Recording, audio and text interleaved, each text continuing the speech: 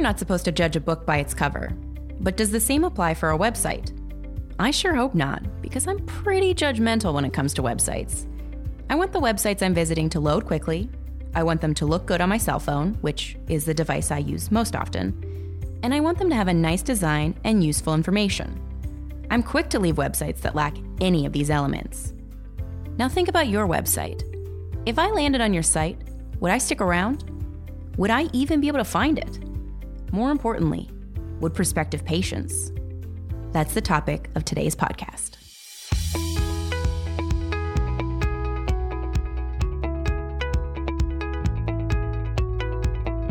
Hello, and welcome to the Practice Growth Podcast, the doctor's resource for marketing and managing a thriving healthcare practice.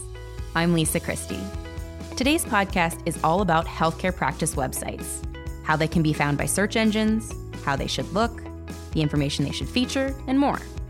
Joining me to discuss this topic is PatientPop Senior Manager of Onboarding, Justin Harris. Justin, thanks so much for being with us. Thank you so much for having me today. First, Justin, why don't you briefly describe to our audience what you do at PatientPop? My goal is to help doctors onboard their website. We build out their unique web profiles as well as their web presence, and we do that through search engine optimization. Excellent. And you also help doctors get launched on the PatientPop Practice Growth platform, and you launch their websites, correct? That is correct. We build out their unique website and unique profiles on our platform so they can best optimize their online presence. So, Justin, I know one reason why independent healthcare providers become PatientPop customers is that they are concerned about where their practice websites show up in search results. How important is it to appear near the top of search engine results pages? It is very important. Generally, when a patient is searching for a provider, they're really looking for the person who comes at the top of those search engine results. And if you're not in those top 5 or 6 results or the local pack, they might not even scroll further down the page. Yeah, sure. I just think about how I search for things, and if it doesn't show up at the top, I'm not going to go to page 2. No, it's definitely something that as providers come to us and they are really looking to grow their practice, we let them know that the search engine is just similar to how they would search. When you're searching for a restaurant or any other industry, you look at those top search results. So that's what we're here to do and help them with. So how does a healthcare provider optimize his practice website for search results? Can you just give me one example? There's a breakdown of how you want to do that. It's between the title and the meta description. In the title, you want to have the practice name, their specialty, and the location that they work in. And in terms of the meta description, you want a concise sort of pitch on what that actually does. So say I'm a provider located in this area and this is my specialty. So you want to actually have a breakdown of those areas of focus within your description of your practice. Excellent. So you're referring to what shows up in search results, the title being the title of the website, and then the meta description being that kind of explanatory text that shows up beneath the hyperlink. Yeah, that's correct. It basically lets the search engines and Google know that you are a relevant practice and this is what you do. So if you're doing a semantic search around a specialty or a provider name, they'll come up in search. That's great information, Justin, because I imagine many healthcare providers think very little about the website snippet. I know one thing providers do think about is website design. Like any busy owner, they want their websites to look good. You have seen your fair share of website designs over the years working at PatientPop. Is there anything these websites have in common? Yes, and I've definitely seen many websites over the years here at PatientPop. The great thing about our platform and what we really do is we create websites that are responsive. Responsive websites are very important to Google and all other search engines because when people are searching, most of them are searching on mobile devices. So we create responsive websites for mobile devices, tablets, desktops. So all platforms actually benefit from working with us since we do mobile responsive and responsive websites. That's great. So no matter which device a prospective patient is using to find your practice, it will look good, like your website will just kind of fit on that device. Exactly. And also something to note too as well is search engines actually penalize people who do not have responsive websites. So when a lot of practices come to PatientPop, we're able to help them since our sites aren't going to be penalized like other sites that aren't responsive. Oh, excellent. So how could a healthcare provider tell if his current website is responsive?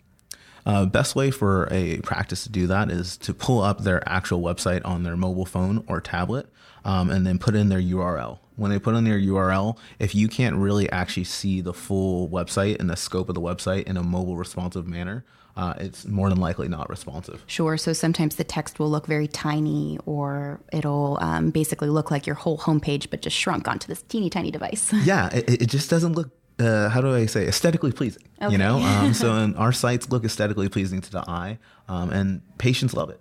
Mm-hmm. Great. Okay, so we've learned that one website must-have is responsive design. What is another necessary website component? Another important component is an introduction to the practice and introducing themselves to the patient that lands on their site. And when they introduce themselves, it's also important to have a picture. Adding pictures to the website, and especially the provider's pictures, makes it more humanized, and it really allows them to know who they're going to be visiting. So an important thing is a bio and a picture.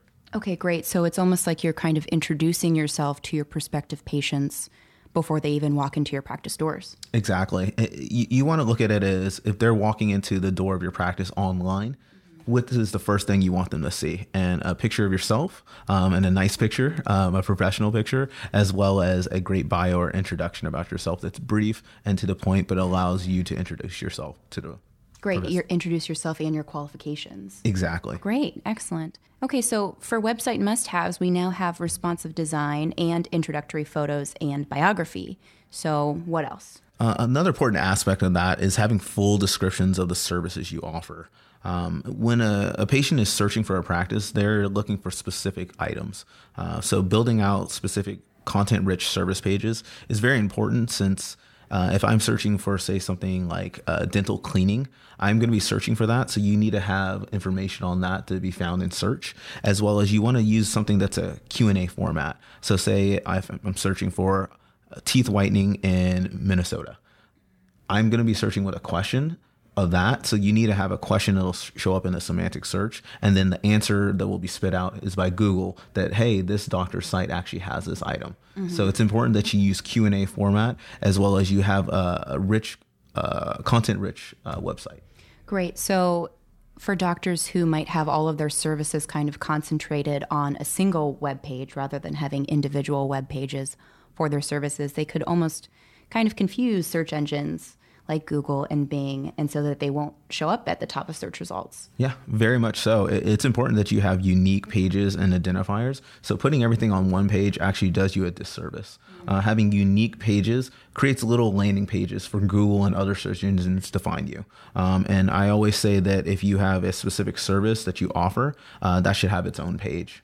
So you can be identified by search engines. Excellent. And you did talk about kind of the Q&A aspect to it. I imagine in addition to helping being found in search engines, that also helps answer some common patient questions before they walk into the door, so you can have more efficient, time with that patient. Exactly. And the best thing that you want to do is create a site that makes it easy so the patient wants to just book with you directly. Mm-hmm. And another aspect that top on that is that when people are searching nowadays, they're using voice search. So mm-hmm. Siri and other items. So if people are doing voice searches, you really want to make sure you have the correct information in Q&A format. Because when you ask Siri anything, mm-hmm. it's usually by a question. So the same thing happens when you're actually listing out content. You want to make sure it's formatted for voice search as well. Great. It's all about the end user. You want to make sure your website really appeals to the end user. Exactly. Got it. Okay. So Justin, one thing that we have not talked about yet that I know is very important is online reviews. You want to talk a little bit about that? Yes. Online reviews are one of the most important aspects, along with being found in organic search. And that's something that shouldn't be overlooked. When you see a good review online, it's something that needs to be displayed in a prominent manner on the website. And when we build out our sites, we actually make that a prominent factor at the top of the page. So whether you're on any device, you're going to see that right when you arrive on the page. And it's definitely something that patients will look at when they're making a choice to go with a provider or not. Sure. Just like you want to go to the 5-star restaurant, you want to go to the 5-star healthcare provider. Exactly. It's just like any sort of thing that consumers are doing today. They're searching online for good reviewed practices, as well as for practices that have transparency. So reviews can't be understated on their importance. And what about reviews? We talk about them on the website, but reviews elsewhere on other websites, healthcare directories or local business directories are also very important. Yes. So the main thing you want to do is start with your website, but build out from there on the other different profiles and have distributed reviews throughout them. So if a patient does find you in a different manner, they're able to see your reviews on all those different sites. Excellent. Excellent. So you did touch on this a little bit. I believe you mentioned online scheduling, but one thing I know about attracting prospective customers or, patients in the case of healthcare providers is that you want to give them clear indication of what they should be doing next once they land on your website. This is called the call to action, or CTA. What should the CTA be on a healthcare practice website? On a healthcare practice website, it's pretty clear what that should be. It should be to request an appointment. The simplest way to look at it is that if you're going to a website, you want to know what your end goal is and to send that same message to your patients. So the clearest call to action would be to request an appointment. You can create other pages throughout the site that do other things, but the main aspect you want to have throughout the site is a call to action to book an appointment so they come to your practice. Excellent. Well, Justin, I found this very enlightening so far, but I did want to ask before we ended, is there anything else about healthcare practice, healthcare provider websites that, providers should know? Yeah, it's definitely one of those things that I definitely think it's a multi-pronged approach when you're marketing your practice online. The focus on having a call to action, the focus on being found in search, and the focus on reviews are very important. And you want to have all those aspects working together so your practice will do good online. Excellent. Well, Justin, thank you so much for taking this time to speak with us today. And thank you, listeners, for tuning in.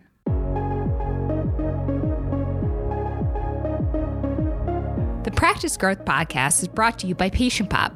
Patient Pop enhances and automates each touch point in the patient journey, from first impression online to digital booking to post-appointment follow-up. With Patient Pop, healthcare providers can attract more patients, manage their online reputation, modernize the patient experience, and automate the front office. For more information, visit patientpop.com.